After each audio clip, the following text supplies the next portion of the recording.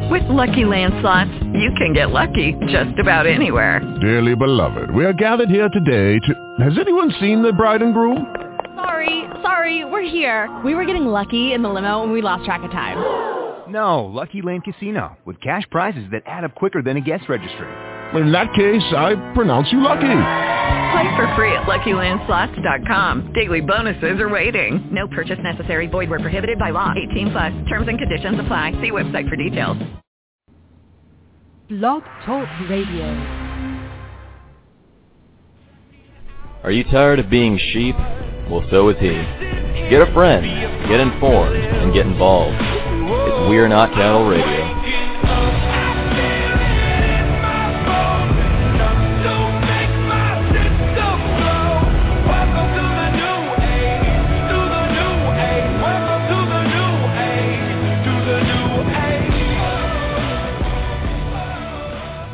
Good evening and welcome to We Are Not Cattle Radio. I am your host, Jake Counts, navigating you through this crazy world that we live in. Thank you so much for joining us. It is Thursday, January 9th, 2014. We are now officially in 2014.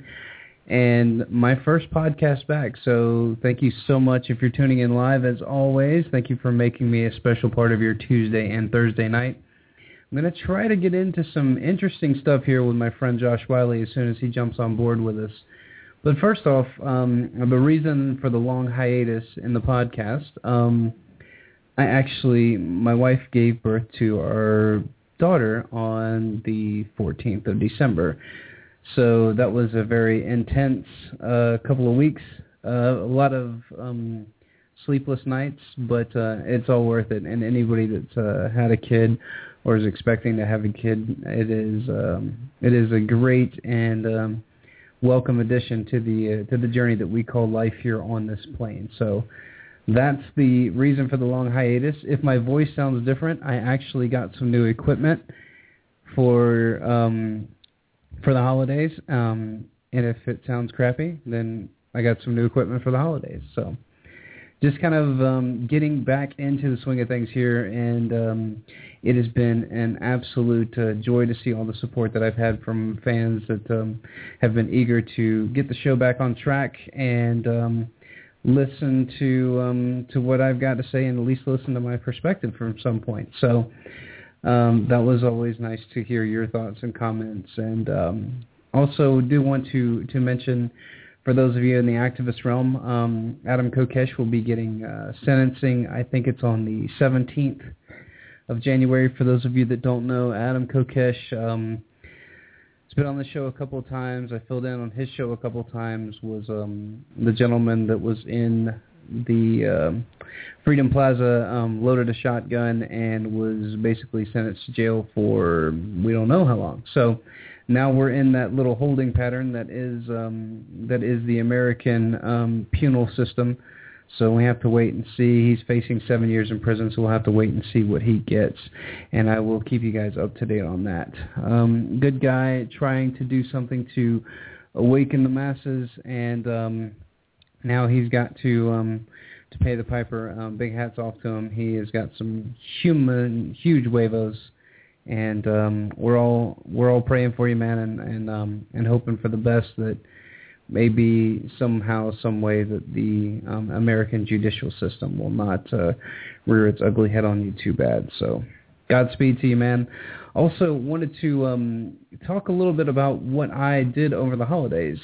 I had an opportunity once again to see my daughter being born, which was an amazing feat. And coupled with a bunch of lack of sleep, as I've said before, I was turned on to a supplement that I'm going to go ahead and plug on air. And for those of you that are like myself, that typically do a lot of reading or things that take a lot of mental clarity and focus, this supplement is an incredible asset to anybody that is looking to have cognitive enhancement, as well as having some really good, I don't know the best way to describe it, just really good symmetry between your left and right hemispheres of your brain. You will notice a sizable difference in your mental capacity, your mental clarity, and you will also have some extremely lucid dreams. And this supplement is called DMAE. Do not ask me to pronounce these words here that are on this label, but was turned on to this by a fellow activist. So I take one every day, and it is a noticeable difference. So check it out if you want to enhance your cognitive process and jump on board the knowledge train. This is definitely a way to go. So that being said, I'm waiting for my friend Josh to give us a call here so we can start the discussion portion of the show. I saw the Chris Christie stuff, and ladies and gentlemen, it is a new year, so typically the show was laden with politics before. As my knowledge base expands, I find politicians to be more of a distraction than they are useful. And I know saying that in this democratic republic that we're supposed to have here in America would be a faux pas, but let's face the facts. We are in a situation that has yielded some pathetic leaders, so to speak. And the way that our republic was set up, we weren't supposed to have really leaders anyway, just representatives of the people. And we all know how that's turned out over the last couple of years. So I did want to talk a little bit about global warming as well. As those of you may know, I am a skeptic on man-made global warming to the extent that the individuals are the ones that are causing the problem. And anything that I've seen, if anything, it has been giant mega corporations that are all exempt from these statutes and regulations that are the ones really causing the issue. Because it's really easy to go after the individual, especially when it's going after people that are, let's see, emotionally attached to the environment. That's a really good way to put it. I'm emotionally attached to the environment. I live here. I live on this planet with you guys. So I want to, leave this planet in a pretty, respectable, I guess, situation when I leave. So the elite and the oligarchs have, and they've talked about this since the Club of Rome documents in the 60s, have talked about how they were going to manipulate the masses to make us believe that pollution was our problem, that it was the individual's problem and not the mega corporations that are all exempt, that it's us causing this stuff, that it's us causing climate change, that it's us causing global warming, or in the 70s it was global cooling. So it does become a slippery slope, obviously, and I don't want to trash the planet, but I also want people to understand that it is not the individual you, the person driving your Honda to work. It is not you causing these massive catastrophes and these global swings in our environment. It is not you. If anything, it's mega corporations that are exempt and are offshore that are causing these issues, as well as governments letting them do it. TEMCO is a perfect example of destruction of the environment that is being unregulated. Now, everybody that wants to pander and say that government is going to be the savior and the arbiter and the victor, and they're the ones that'll keep corporations straight. Well, look at what's going on with Fukushima over in Japan and TEMCO. TEMCO has had, it has just been a calamity of errors. You might as well have the Keystone Cops running that operation out there. And the government is supposed to be the one stepping in. If you were a ideological left-wing, I guess, progressive, you would believe that the government would step in and do something about it. Well, unfortunately now, corporations are the government.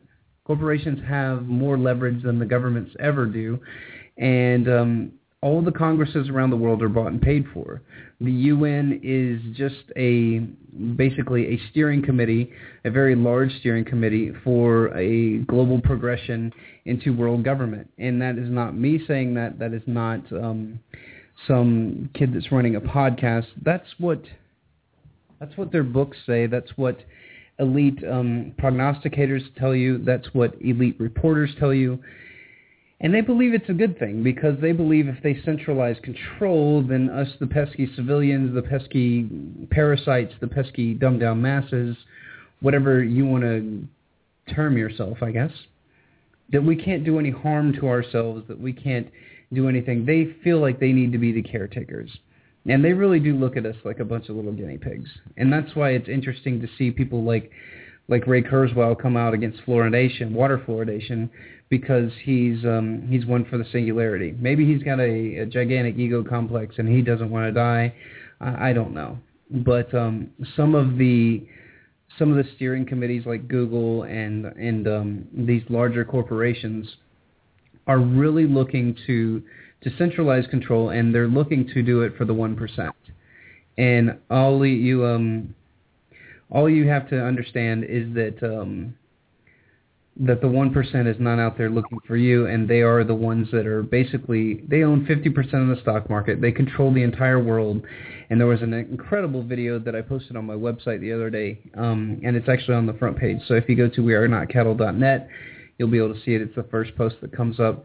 And it really does give you a good depiction of what the American people believes that the wealth distribution is in America, what they think it should be, and then the reality of the situation. And the reality of the situation, as we all know, is absolutely horrifying.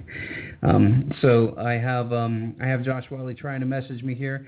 Let me play a clip from Obama, and then I can elaborate on this on the backside. But this really does speak to what I was talking about before. And once again, I don't try to hammer on Obama. I'm not a conservative by any stretch of the imagination. I believe that we shouldn't have any rulers, and I believe that we all should be able to manage ourselves as individuals.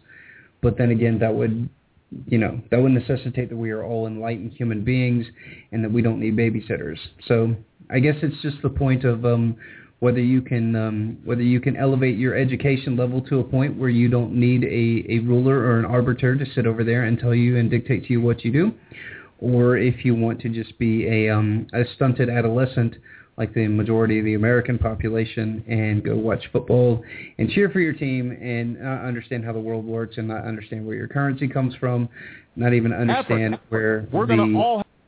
not even understand where the shirt on your back comes from and how the labor tied to that is actually enslaving people all over the world. So that's my little diatribe. Here is the clip from Obama, and I'll pick it up on the backside.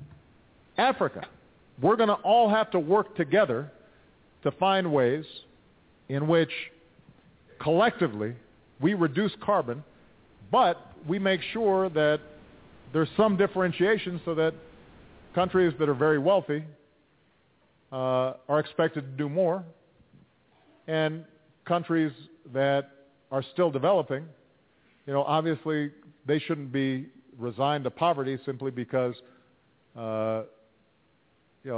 the West and Europe and America got there first. That wouldn't be fair. But everybody's going to have to do something. Everybody's going to have to make some important choices here. And, I expect that it's going to be your generation that helps lead this, because if we don't, it's going to be your generation that suffers the most. Ultimately, if you think about all the youth that everybody's mentioned here in Africa, if everybody's raising living standards to the point where everybody's got a car and everybody's got air conditioning and everybody's got a big house, the planet will boil over unless we find new ways of producing energy. So there you go. The planet will boil over if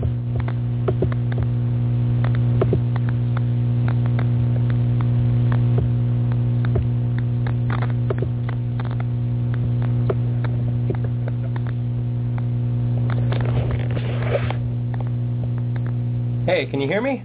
I can, a little staticky. There we go. Are you there?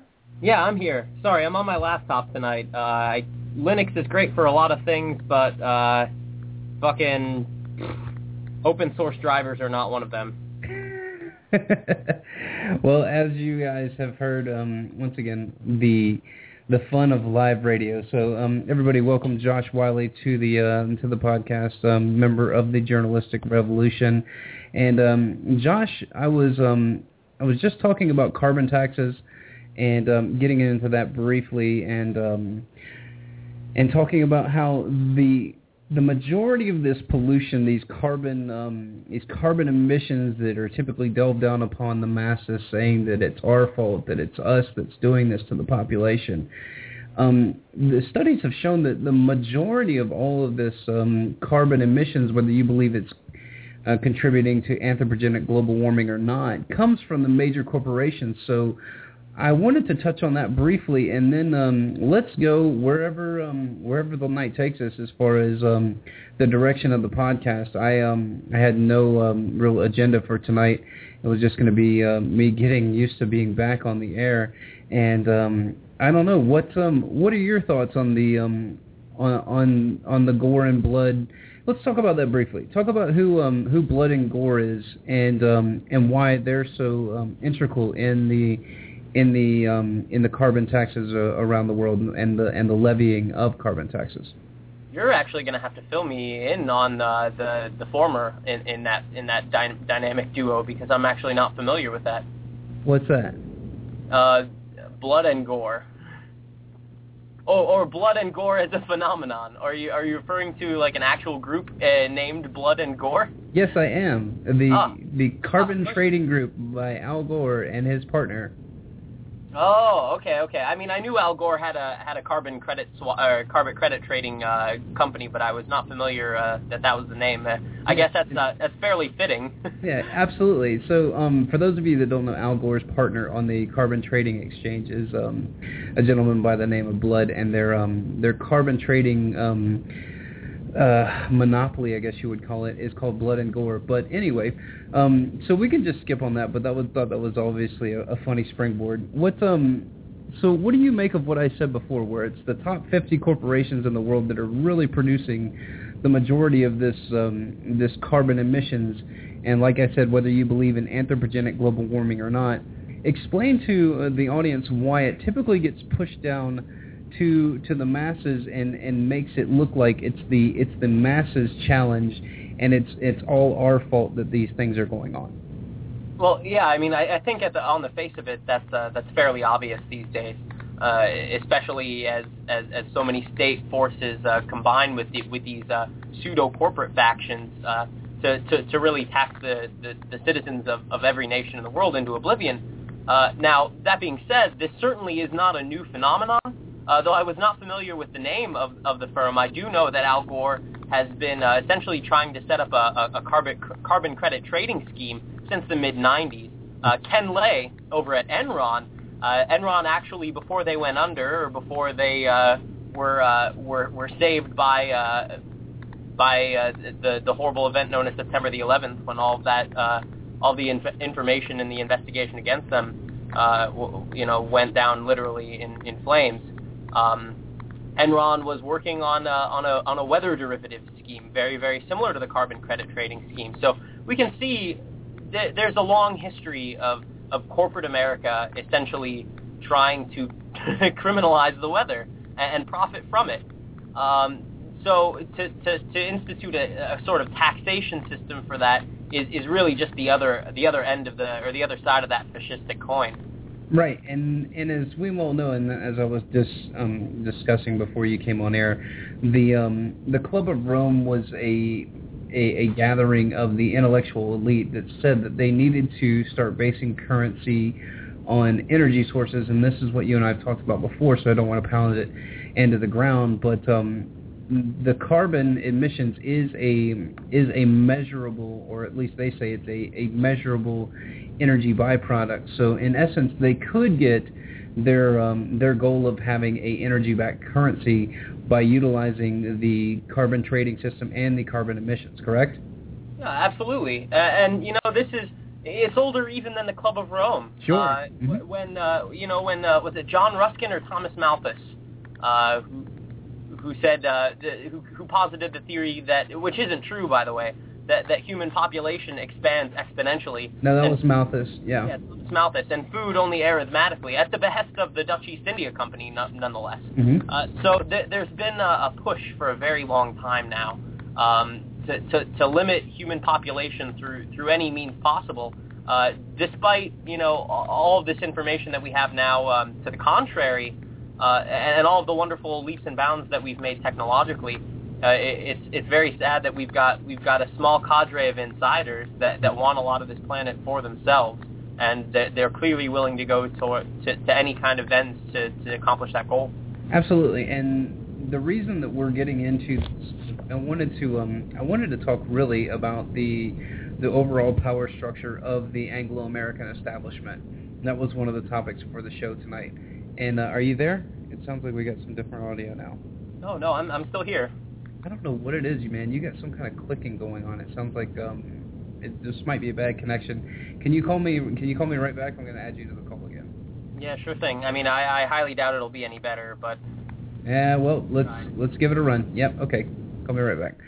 Sorry, folks, live radio. But what we're going to get into is the Anglo American establishment, and we're basically going to use the foundations of Carol Quigley's work, Tragedy and Hope, to explain the Anglo American establishment, what brought it on, how it's actually ballooned into basically a merger between a couple of different city-states.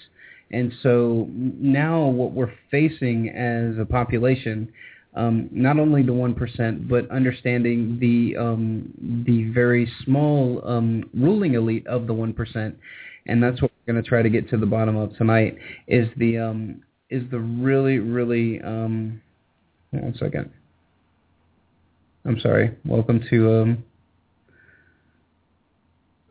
the live broadcast. Hold on one second. I will. I'm going to play some music here real quick, guys. I'm going to try to get Josh back up. Having some technical difficulties. Well, here we go. Okay. Are you there? I think so. Okay, great. Now, all right. So I was briefing the audience, kind of resetting here, briefing the audience about this is just going to be a absolute cluster. But welcome to my first podcast of 2014, everybody. So I knew I was going to be a little rusty, but I didn't think it was going to be this bad. But anyway, Josh and I I wanted to get into the Anglo American establishment, Josh. I wanted to talk about the power structure. We can obviously use Tragedy and Hope as a guideline for our discussion, and also to get the listeners into or cued in as far as how not just the 1% works, but the 1% of the 1%. So the ruling oligarchs, the people that actually issue the currency, the people that have controlling shares in over, I think the Rockefellers have controlling shares in over 50 of the Fortune 100 corporations. And everybody says, well, that's just good business. Well, if you look at how they were all set up, it's not just good business. It's monopolies. So anyway, let's dive into a little bit of the Anglo American establishment, and we can even start with let's start with the very basics. Let's start with what do you think? Last Will and Testament of Cecil John Rhodes is a good place to start. Oh my goodness, I would actually start a little bit before that. Okay. Where Cecil Rhodes is kind of inspired by the dream of the Anglo American establishment. Right. Okay, that's fair. Okay. Yeah, I just think it's important because there's this ideological lineage that Rhodes kind of inherits while he's in college from and I'm blanking. Carnegie? Wasn't it Carnegie that came up with the original plan, and then he kind of offshooted it from Carnegie's dream, and then took it a step further by utilizing his wealth to set up the educational systems around the world? Oh yeah, I mean that's certainly an aspect of it. That takes place a little bit later. Okay. What I'm referring to is the connection between Cecil Rhodes and John Ruskin University, and John Ruskin, of course, being a man who espouses this philosophy, very similar to many philosophies of the time. I think social Darwinism certainly plays an aspect here as well. Mm-hmm. That the Anglo-American culture, specifically the British culture, is so morally superior and genetically superior because, and due to Darwinism, we now have the pseudo-biological justification for this philosophy, really. John Ruskin says that the Anglo-American Empire should be extended to all corners of the earth. And Cecil Rhodes, as a student, really takes this philosophy to heart, as we can see later on in his life. Once he gathers essentially enough wealth and power to to establish that dream, that original dream of John Ruskin. Mm-hmm. And the way that they did it was using the model of the secret societies and using, because secret societies have always existed. Whether you look back to, just look at, if you want to call the shaman of the ancient civilizations, if you want to call them the secret societies.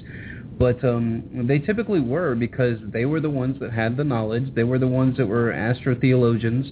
They understood how the summer and winter solstice worked. They understood eclipses, so they were able to utilize their knowledge to manipulate the masses and then bring about the kind of command and control that they desired. Would you say that that's a pretty good parallel to what Cecil John Rhodes did with the Rhodes Roundtable? Oh, absolutely. He copied the structure of the Bavarian Illuminati, the rings within rings structure, to a T, because it impressed him so much. He only thought, this is the great foresight, I believe, of the Rhodes Roundtable, is that they realized that these secret societies rise and fall, occulted information or hidden information can really only stay hidden for so long. Especially as you start to expand if you have lofty goals. And I would say that Cecil John Rhodes had some lofty goals. This is a guy who wanted to essentially create global governance, take over the world, really. Crazy imperialists, these guys, real modern-day pirates. But, obviously this dream is still alive and well. And part of the reason and the brilliant foresight of the Rhodes Roundtable was that they would have to essentially show themselves publicly at some point. Right. Which is referred to as the revelation of the method, which is why the Rhodes Roundtable, very early on in its life, established public front groups. Now the intention of these public front groups, groups like Chatham House in England, the Council on Foreign Relations here, later on the Trilateral Commission, right. This myriad of groups, and obviously a lot of tax-free foundations play into that to an immense degree from the 1920s onward, really. Yeah, through the and if you want to learn about that, guys, just look at the Reese Committee hearings and find out what role the tax-free foundations play in your modern intellectual slavery. Yeah, there's a fascinating interview on YouTube with Norman Dodd, who is the chief researcher for the Reese Committee, and he essentially gave an interview with G. Edward Griffin mere weeks before his death, so it's incredible that information got out there, because it could have been lost to time forever. Mm-hmm. But I truly believe that the brilliance of the Rhodes Roundtable is that it does have a public face. The Bavarian Illuminati had no public face. Freemasonry, in its earliest days, had somewhat of a public face, but it was shrouded in complete and utter mystery. Right. Whereas the Rhodes Roundtable has a public face and has a public function. It's certainly not the function that most people are told, but it does function. These institutions do function in a somewhat benign manner, as it would seem on the surface. Go ahead. No, continue. Oh, that's really the thesis that I wanted to bring up there, because it is important to understand that these people are hiding in plain sight. Mm-hmm. Which is the brilliance of the strategy, really, because if you can convince people of unrealities, if you can convince people that the Council on Foreign Relations is simply this, rather benign think tank that simply advises policymakers as opposed to setting policy itself, which is what the majority of the American people believe, if they've even heard of the Council on Foreign Relations at all. Right, and then they have a website that even talks about how they strive for global governance, and they just basically put it all out there. But then you have people that have never looked into the information, that have never tried to delve into why all these things are going on, and what has happened to American politics, and what has even happened to the laws in our country. There was an excellent video that I saw online, and it was, I think it's called 30 Things That You Didn't Know About America. And it gets into a lot of the laws and the basically the contracts that are in place with America and other nation states that go back even to England. And it's very, very important to understand that people can say anything on a television. But what matters is, and Josh knows this very well, what matters is what the law says. And not only what the law says, but what the contracts say. So one of the contracts is stated to be that the United States, and here we go, we're going to go down the rabbit hole, everybody. Strap in, this is going to be a lot of fun. So there are 3 city-states in the entire world that really do have controlling power over currency and capital. And those 3 city-states would be obviously the Washington, D.C., the city-state of London, and the Vatican, which, by the way, is its own city-state and has its own bank, which the bank... Go ahead. Sorry, if I'm not mistaken, I believe that Hong Kong No, that is... Also. Right, that's a city-state as well. But as far as the way that they set up the banking centers in order to, and you'll see where I'm going with this in a second, as far as they set up the banking centers to be outside of the governments, but also within the same country. So, for example, the Vatican Bank was established right after World War II, and that was the arbiter of the majority of the gold that came from Germany after World War II. Now, the Vatican Bank has actual accounts with every nation on the planet, save 2 nation-states that don't have accounts with the Vatican Bank, and that would be the United States of America and London. But if you look at that a little bit deeper, the private Federal Reserve, which runs the United States and issues currency and credit for the United States, and the Bank of England over in London, in the Bank of England in England, actually are private banks as well. So they're holding companies for those specific entities, and from what I've studied and from what I've, read and researched, the Vatican utilizes the proxies of the Federal Reserve as a private banking group, and the Bank of London as a banking group as well, to fill the gap of the 2 the 2 nation states that do not have accounts with them. So they do vicariously have accounts with the Vatican Bank, but through trade agreements, that's how the money is funneled from the private Federal Reserve to the Bank of London, and then by treaty to the Vatican. Josh, do you care to comment on that? Well, I mean, I hold this as true. It's very, very difficult to quantify this theory for people, simply because most of the documentation on it is either very, very old and arcane, or non-existent in the modern age. Sure. Thankfully, we do have whistleblowers, like World Bank whistleblower Karen Hughes, who really posits this theory in the modern age and says, fairly quantifiably, that the coffers of the Federal Reserve and the vast majority of income tax in America goes in part or directly to the Vatican. Mm-hmm. And I think I have that clip right here. Let me see if this is it. I believe that this is the clip. So bear with me, everybody. Government shutdown. Is the move on the part of the Republicans justified? Is fighting off Obamacare worth all this mess?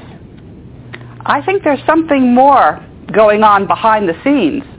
A lot more, actually. Clip. What do you mean? Wrong clip. Here we go. The problem is not with the American citizens. They are a wonderful group. Their values are good. It's just that they're not given the tools that they need to have a just society. They're not given the basic information about what is really going on and who's benefiting from the economies that they're being told. They're being told that they have no money. They have taken an entire city, Detroit, and declared it bankrupt, when what's actually happening is their tax dollars are not even staying in their society. Their tax dollars are going by treaty to the United Kingdom, and then they're being transferred to the Vatican, to the Bank of the Vatican. This is not a society that's going to be sustainable on any basis for any reason. Okay, so there you go. That is a clip from, as Josh said, Karen Hughes, who is a World Bank whistleblower. And for those of you that don't know, the World Bank is it is about 3 steps down in the pyramid of international banking. And she found out this information and came to blow the whistle because She understands that what we're going through and the issues that we have here in America. It's not that we don't produce enough goods. It's not that America doesn't work hard. It's none of that stuff. It's that we're being robbed, and we're being robbed in broad daylight. It's absolutely astonishing that people don't even care about where their money comes from or where their money goes. What are taxes? Who gets those? It's kind of like when I tell people that Ronald Reagan's commission back in, I think it's called the Grace Commission, back in his administration back in the early 80s, they found out that all of your tax dollars, everybody, every amount of income tax that you pay to the IRS, none of it goes to pay the principal on the debt. All of it goes to just pay the interest on the debt that we get from the Federal Reserve. If you want to understand why Josh and I hate the Federal Reserve with a passion, that is one of the many reasons right there. So Josh, go ahead, man. Well, I mean, you hit the nail on the head right there, and you raised some interesting questions that I think every American needs to start asking themselves. Unfortunately, not enough to do in this modern age. But if we really want to get down to, I hate to use the term, but brass tacks about this. How dare you use a sustainable commodity? we really do have to talk about sustainable commodities. We have to talk about real wealth. When Ron Paul confronts Ben Bernanke and asks him if he thinks gold is money and silver is money and real assets can function as money, and Ben Bernanke says that we use these as economic indicators, as canaries in the coal mine, but we don't view them as money, he's lying through his teeth. These central bankers still view these traditional assets as money and as power, more importantly. During World War II, when Adolf Hitler, and the Third Reich started their imperialistic expansion, the first thing that these people did, besides stealing and looting of fine art and secrets of government, they stole gold, and not only gold but silver as well. Yep. It's a little known fact that they went after silver just as voraciously as they did the gold. Some countries were a little bit crafty, such as France, in sneaking their gold out of the country. But at the end of the day, we really don't know where that gold ended up, because it's certainly not in France anymore. So as if we're looking at gold as a power structure and a power construct in the 21st century, then we really have to ask ourselves where the gold is. Certainly, there's a lot less in ETFs and municipal funds than we're being told. If you are a holder of paper gold and silver, you might want to call it in and take possession, because you may come to find that when you need it, it's no longer there. We see this with Germany repatriating its gold, and the Federal Reserve essentially telling them that you can't have it. No, but you can look at it, Josh. You can be in the same room with it, but you can't touch it. You can look at it through the window, but you can't touch it. Yeah, well, I think it's really Germany will be surprised and shocked to find that they will have received a lot of tungsten. Do you think that's what it is, or do you think? I think it's a hologram. I really do. No, I don't think that they would spend that much time, effort, and money when simply gold plating tungsten bars is incredibly cheap and incredibly easy. This has been a form of counterfeiting gold for centuries. That was a big scandal back in the 80s, wasn't it? The counterfeiting of tungsten bars. Yeah, absolutely. It's resurfaced just very recently. I believe it was 2010 or 2011, where a man in New York City, buying from a very reputable gold dealer, was curious about his bars and drilled through one of them, only to find that it was filled with tungsten. This is 100 or a 1 kilo bar of gold. Which is a significant purchase. Wow.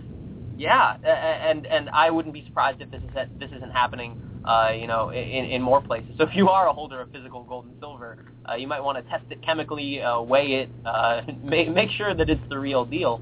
But we really, getting back to this point, if we realize that the Vatican has taken, the Bank of the Vatican more specifically, has taken possession of a large deal of the gold that was stolen by the Nazis, which is why these gold-stripped countries of Western Europe were so willing to accept the Marshall Plan from America and also the Bretton Woods Agreement, simply because they realized that they could trade their currency for dollars and in turn for American gold until the collapse of that system in 1972. we have to ask ourselves in the 21st century, who owns the gold? Now, people like Karen Hughes state that Fort Knox is empty, but America has secret gold reserves in places like Hawaii, which, again, is very hard to quantify, but may certainly be the case.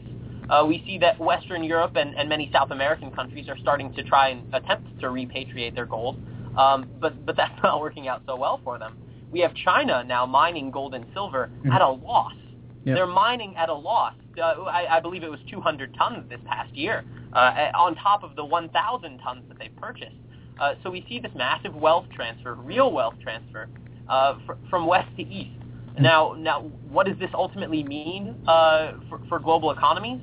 I'm not entirely certain, but something big is going on, and if you want to weigh in on this and shed some light on the situation, I'd appreciate it. No, one thing that I did want to bring up, and I'm going to pull up the article right now, and it was I think it was on Drudge, like right after the first of the year, and it was I'm looking it up right now. Excuse me, guys. And it was here it is. It was a Newsmax article, and it talked about the top billionaires are dumping all of their stocks. Warren Buffett dumped a lot of his stocks. George Soros. It says Warren Buffett dumped 27% of his consumer product stocks. George Soros, who was selling off all his stocks at the end of the year, and on the other hand was buying gold and land since 2012 like crazy.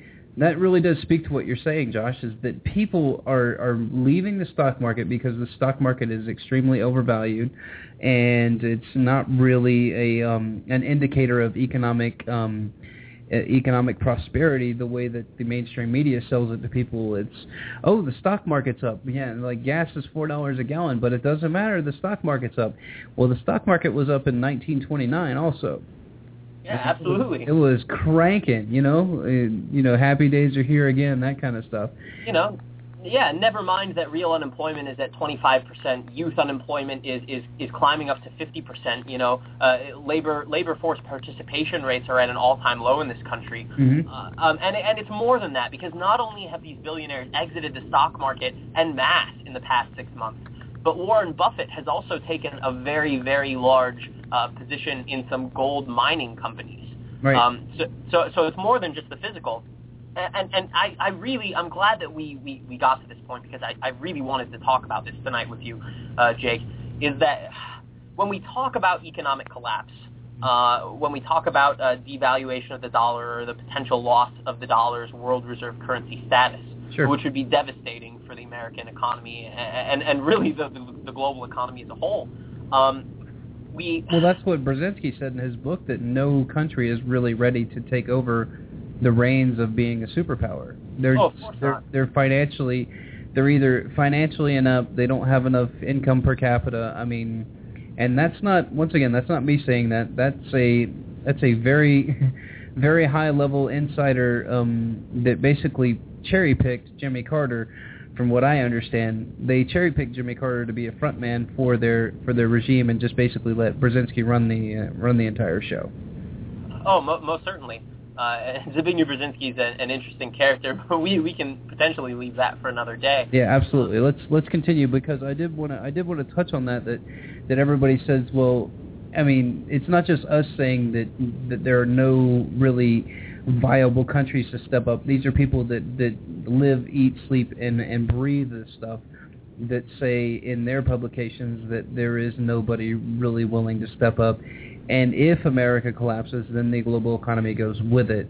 And that's, in essence, what he sums up in that book, is that America has to survive, at least for a little bit longer, in order for us to at least have some sort of international world commerce. Absolutely. All these countries... and I'm not Alex Jones saying that nukes are going off or anything like that, everybody. This is actually legitimate philosophical research, and also economic data will also back me up on a lot of these statements that I'm making. Oh, absolutely. And we hear a lot about China and their hypothecation and purchasing and mining of gold and silver. their willingness to disseminate that information to the public, which is very different than America. You know, you turn on CNBC and gold and silver are supposedly dead. Now, with all that being said, China's the renminbi and the yuan are in the exact same situation as the dollar, with M1, M2, and M3, which are essentially their form of quantitative easing. Real estate in Hong Kong and Shanghai is up nearly 20% per month in the past 3 months, right. Which is just dumbfounding. But here's what I really want to touch on, is that when guys like Gerald Celente, world's top trend forecaster in my opinion, Eric Sprott, who's one of the most prolific gold and silver investors on the planet, and John Williams, not the composer, but John Williams of ShadowStats.com, all of these guys are excellent at reading the markets and reading into the future, but they're also usually very apprehensive about calling dates for stock market collapses or potential crashes. And all of them say within quarter 2 of 2014, and if not by then, certainly by the end of the year, there will be some kind of either potential revaluation of the dollar or at the very least a stock market crash, maybe not to the magnitude of 2008, but something that will shake the United States economy at the very least to its core. Again, these are predictions, and we really never know when the other shoe is going to drop. We don't have a crystal ball here, folks, but we're trying the best we can. And when three prolific forces like that say that 2014 is a year where you need to watch out, I think I'm prone to kind of understand that. And on top of that, we have essentially what is a 30-year trend of new Federal Reserve chair people. I guess we have to call them chair people now, right? We can't call them chairmen anymore. Sure, and she's just the scapegoat. She's the fall guy, and I think that she understands that. She even said before she got nominated that she's going to push the accelerator down and keep quantitative easing moving. And it's, this is the part of the Keynesian model, if you've ever taken any economics class, this is the part of the Keynesian model where everything starts to suck. It just happens because you're starting to print money, you're starting to put more and more money in the economy, but what happens is you have a simultaneous loss in confidence, and that's, Josh, you and I well know, a Keynesian model of economics could go, or monetary system, philosophically could go on forever. It could theoretically go on forever as long as there's confidence in the system. But if you lose confidence and you have the printing of money or the injection of capital and currency into the marketplace, then you're basically watching a ticking time bomb, because what's going to happen is people will start hoarding money, and then their hoarded money will start losing value, and then that's where you're going to run into the big catastrophe, because you have to have constant cycles of spend and exchange in order for the Keynesian model to really keep up and not devalue at extreme rates, especially when you're buying $80 billion worth of bonds per month or whatever. Oh, yeah, absolutely. That's absolutely the case. And getting back to this, to what has become almost a 25-year trend. When Alan Greenspan became the Federal Reserve Chairman in 1987, we had the 87 stock market crash. Of course, Ben Bernanke came in 2008, and the first year of his chairmanship, we had the 2008 crash. So it's essentially become a pattern that the banking cabal essentially tests their new chairman or chair people during their first year of tenure.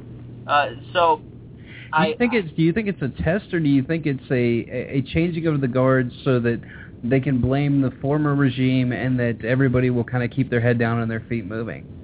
Oh, I think that's absolutely the case. I don't think that these people do anything without multiple motives in mind. Certainly all of these booms and busts reconsolidate power and have a merging of not only corporations but corporate and state power, which is very important to note.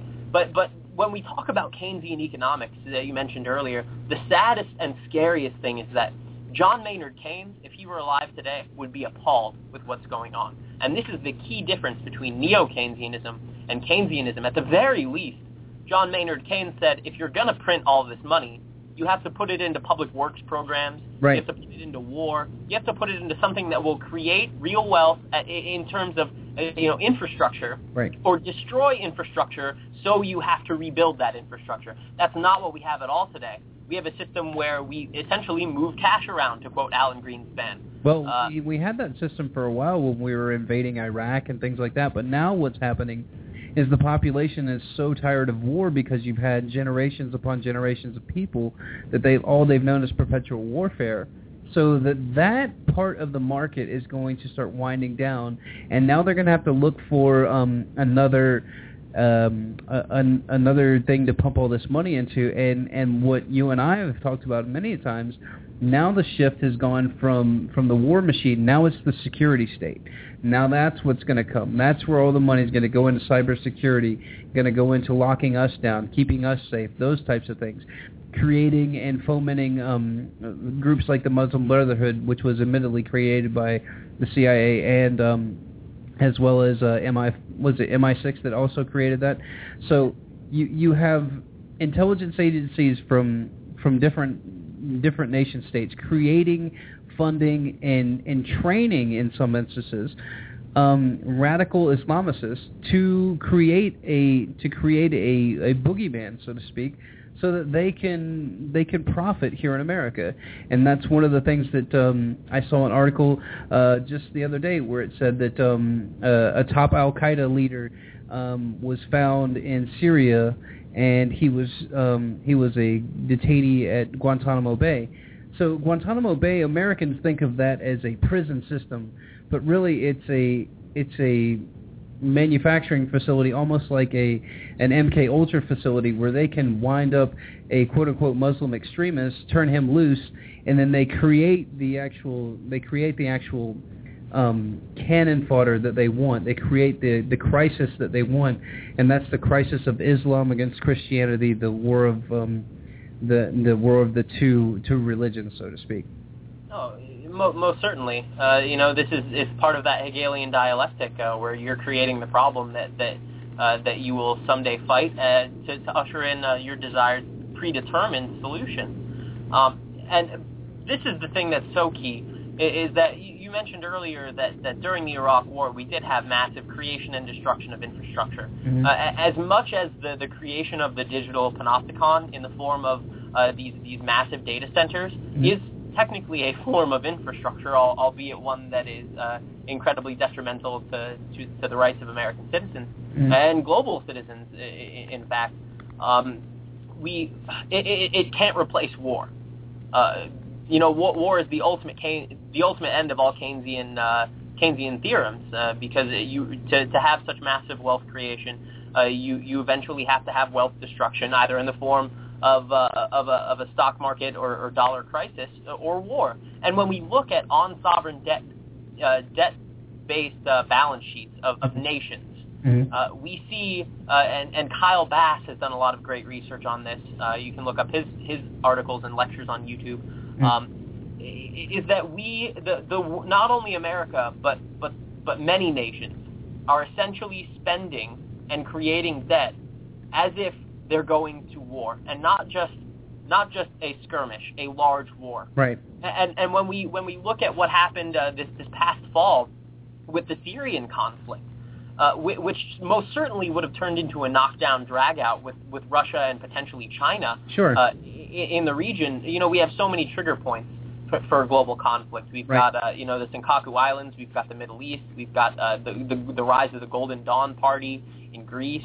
This fascist movement, so we've got all these potential flashpoints, and this is why we're so backed into a corner, because if we call out these wars like the American people did with the Syrian conflict and said we don't want this, then essentially what you get is a dollar crisis. Right. And if you don't call it out, then what you get is war. Right.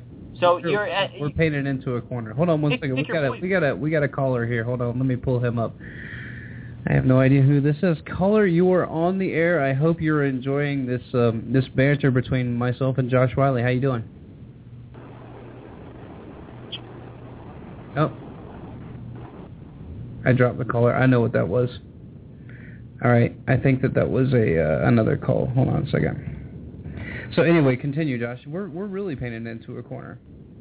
Yeah, absolutely. And this is something that researchers like James Corbett of CorbettReport.com have talked about, and I certainly agree with, is that I really don't believe that we will see at least a dollar crisis. We may potentially see a stock market crash without some kind of large false flag event, but I really don't think that they can pull the wool over the American people's eyes in terms of a dollar crisis. Because these people are masters of shirking responsibility and blame.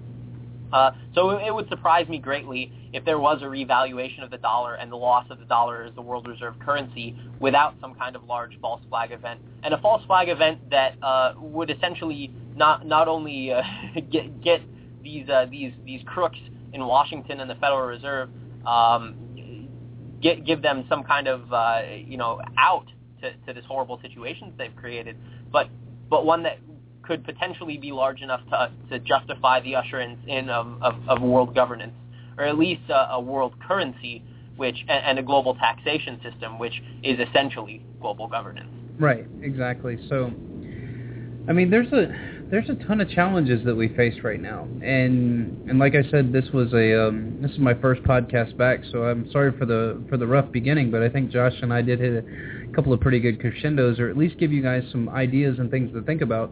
Now, as far as the Anglo American establishment goes, and what their role is in this power block, in this power cell, so to speak, we look towards the new pope. And that's what I look towards, because there's a lot of clamoring for him. There's a lot of I've never seen a pope be so hyped, and maybe it's just because the media is so readily available now. I don't know what it is, but Josh, just briefly, let's touch on who this guy is and his significance in the role of global governance, and how I believe that he's going to leverage his political following into something, like you said, if we do have a serious false flag or something like that, that he will be able to rally the Catholics into getting into something that the Catholic religion, which doesn't Catholicism mean universal, that they have been pushing for a very long time, since the days of Constantine, for the most part. Yep, you're absolutely correct, and Catholic does mean universal. This is an area that it's so important to talk about. At the same time, rabbit hole time, everybody. Rabbit hole. Here comes this is the big rabbit hole. Enjoy.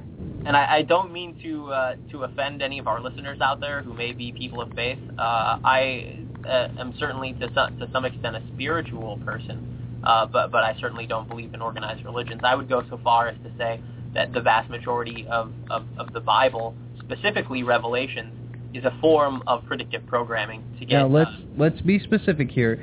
Explain to the audience your enlightenment to that specific side of the information, and talk about, because most people are going to hear this guy and say, "Oh, well, he's never read the Bible." So give them a little bit of background of your biblical endeavors first, and then the revelations that you had, no pun intended, but play on words intended definitely, later on in your adult life. Well, as a young man, I certainly investigated a lot of these religious aspects, because I believed so much that I wanted justification for them. Sure. So I read the King James version, which it raised a lot more questions than it answered, certainly. And then I read the Bible translated directly from Aramaic into English, which I recommend any person of faith do, because it's a very different text than the one that you're used to.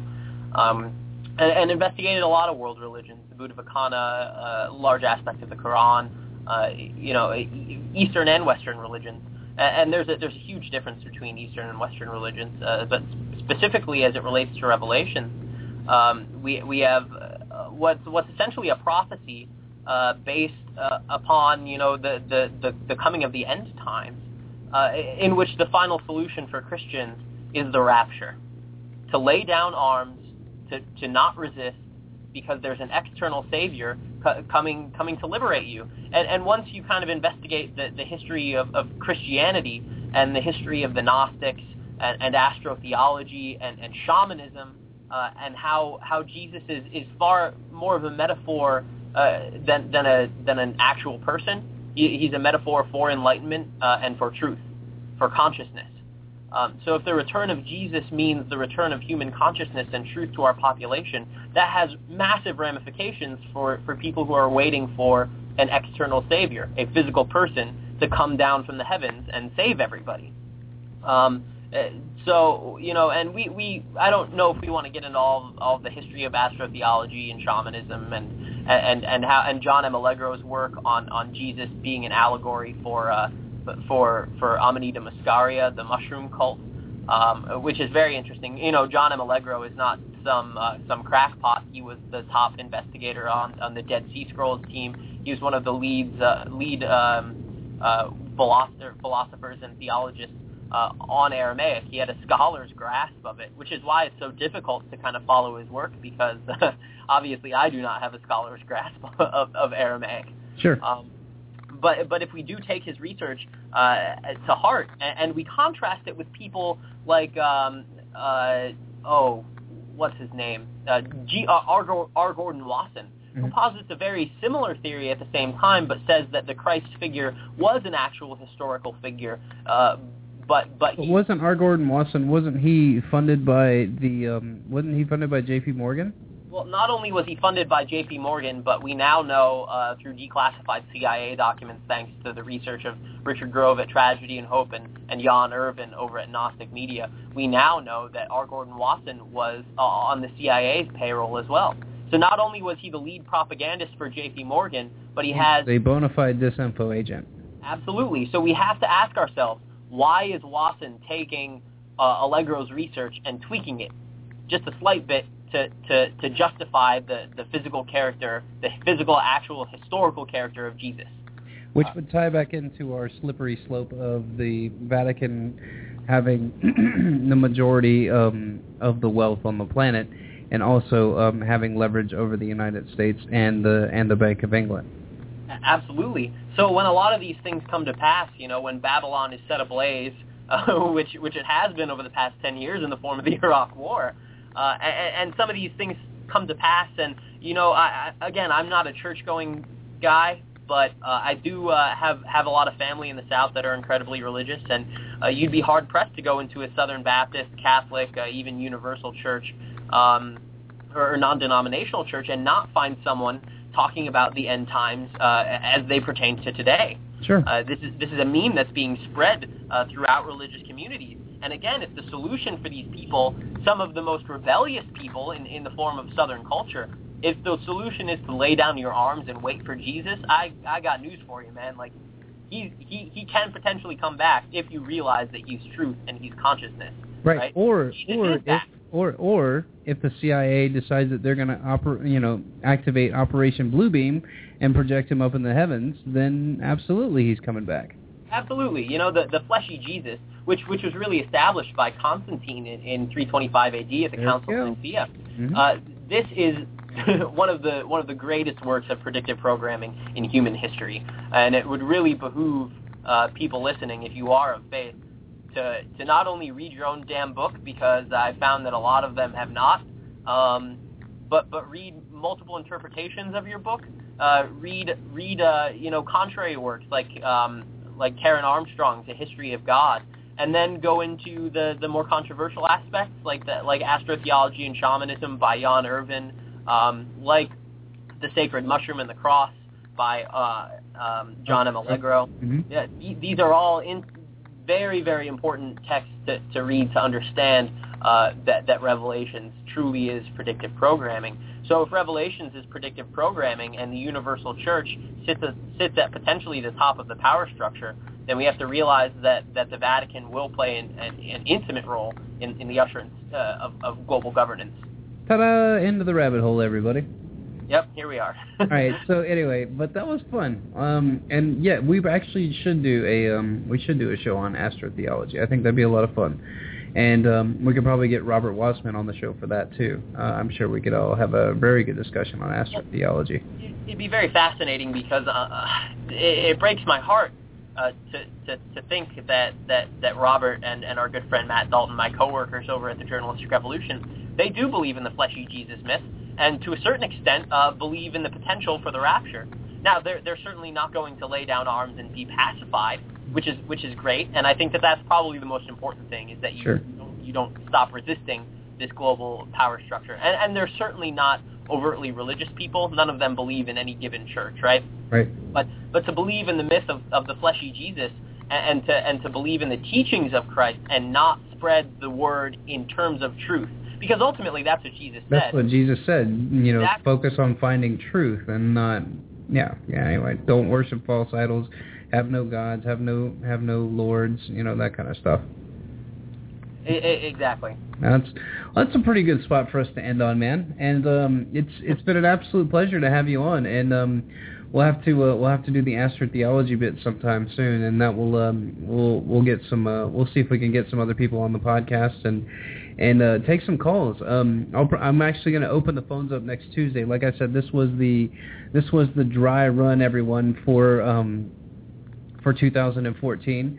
And in the dry run, Josh and I took you to the bottom of the rabbit hole on a couple of different places, but we got there relatively quickly. But if you want to do here, let's give people some source items really quick. So if they want to do some more research, they can. We went through them very briefly, but Allegro's work, the Magic Mushroom and the Cross, is that the name of it? The Sacred Mushroom. Sacred Mushroom and the Cross. Sorry. Let's see. What's a good one? Tragedy and Hope is obviously a good one. You can find that one on my website underneath books to read. It's underneath the Things You Should Know tab. You can go down there. It's free online. It's a downloadable PDF, and you can take it anywhere you want and read it at your leisure. And I would also let's see. What's another good piece for them to read, Josh? A History of God, which you're supposed to send me, by the way. Yes, A History of God by Karen Armstrong. And if you're not into the reading, I would highly recommend either watching or listening to Astrotheology and Shamanism, which is on YouTube. And if you can't if that video is a little bit too esoteric for you, and you're more into the research about the CIA and state power and that kind of stuff, if you just search Tragedy and Hope, all one word, because it's the name of this YouTube channel, and then MK Ultra, you're going to find a video with Jan Irvin, Kevin Cole, and Richard Grove discussing MK Ultra, discussing R. Gordon Wasson and his kind of shady history with J.P. Morgan and the CIA, and that's really important to understanding the genesis of a lot of these theories. Absolutely, and what I'll do is I'll put those under Things You Should Know on my show. So after we get off the air here, Josh, if you want to shoot me a couple links of other videos that you think people might enjoy, I'll put together I'm going to do this from now on, everybody. My New Year's resolution is underneath my my show notes from today's show. I'm going to put links to all the books that we mentioned. I'm also going to put links to all the videos that we mentioned, so that you can go to the We Are Not Cattle homepage and make your life a whole lot easier. And once you listen to the podcast, if you want to find specific articles, we talked about books, videos, audio clips, they will all be there at the click of a mouse. So making your life a little bit easier, and just trying to spread some information, and once again, trying to get you out of the one-track mind thinking, as well as trying to get you away from the status quo, because that's one of our biggest challenges that we face currently, is the status quo is dominating at this point. I would say a better part of 60% of the population are entrenched in the status quo. And it's up to us, the people that at least have an intrigue or a craving for this knowledge, a craving for things like the Trivium method, to get out and try to engage people and give them other alternative ideas, and give them alternative sources of media, so that they can expand their horizons. And once again, highly recommend that you take some DMAE. Just take one tablet a day, just check it out, see what it does for you. Obviously consult your physician, because I'm not a physician, but it for me has been it's been absolutely unbelievable. Josh, you're the first person that I converted to get on DMAE. What can you tell the audience about it before we go? Yeah, I'm really glad you brought this up before we ended, because it's a fascinating supplement. when I initially took it, I did notice a few effects, but it really does take about a week to start building up in your system. Mm-hmm. And I'm actually up to about 750 milligrams per day. Mm-hmm. So 500 milligrams in the morning and 250 milligrams in the evening. Mm-hmm. And not only does it tremendously improve your focus, your recall, but I actually noticed an incredible effect the other night that I told you about, Jay. Yeah. Is that typically when I'm reading articles or I'm reading podcasts or reading articles, You I'll be absolutely destroyed the plug right there, but go ahead.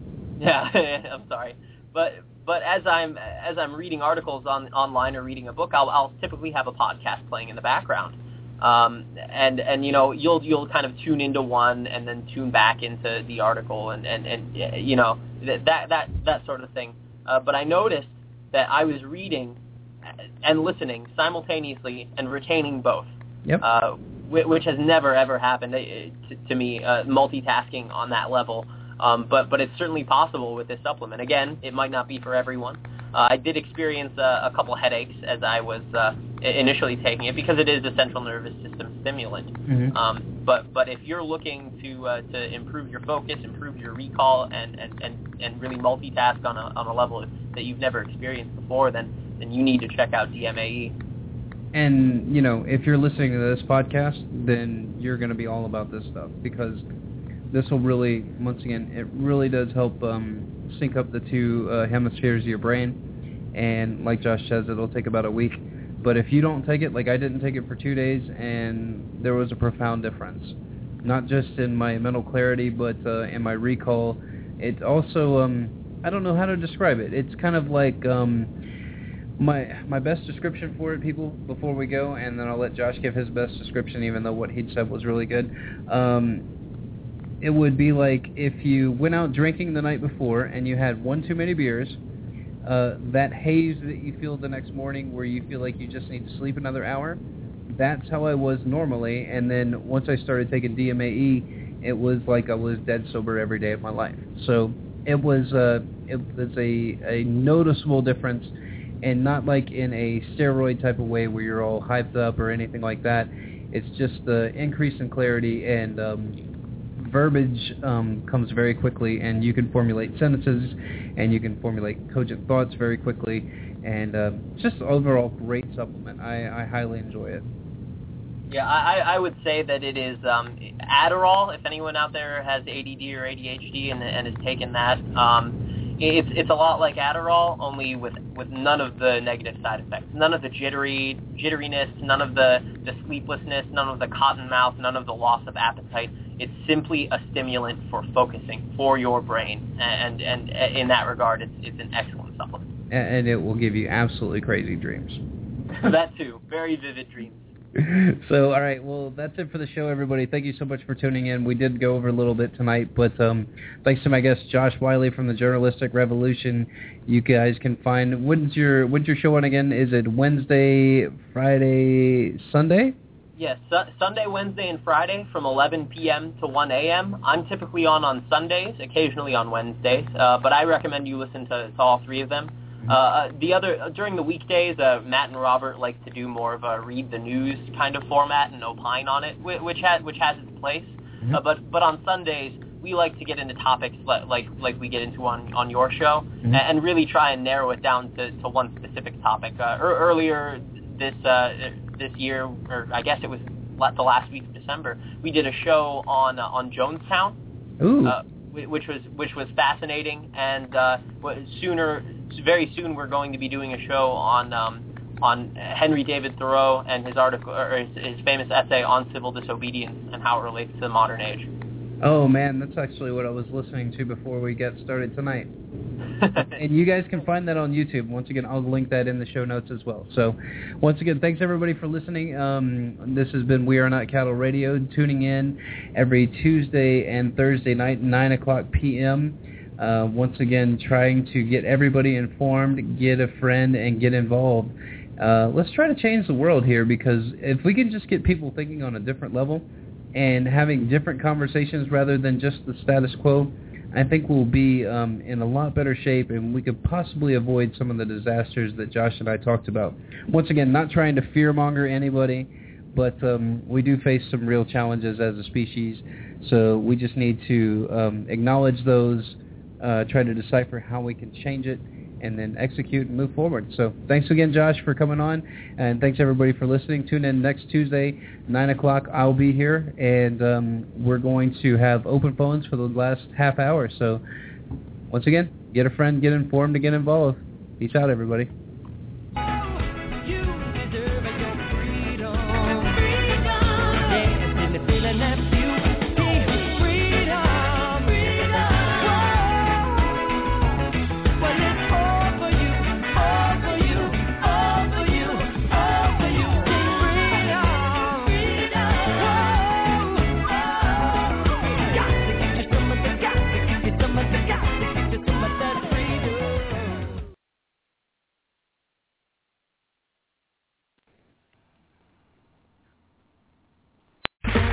Okay, round 2. Name something that's not boring. A laundry? Ooh, a book club. Computer solitaire, huh? Ah, sorry, we were looking for Chumba Casino. That's right, ChumbaCasino.com has over 100 casino-style games. Join today and play for free for your chance to redeem some serious prizes.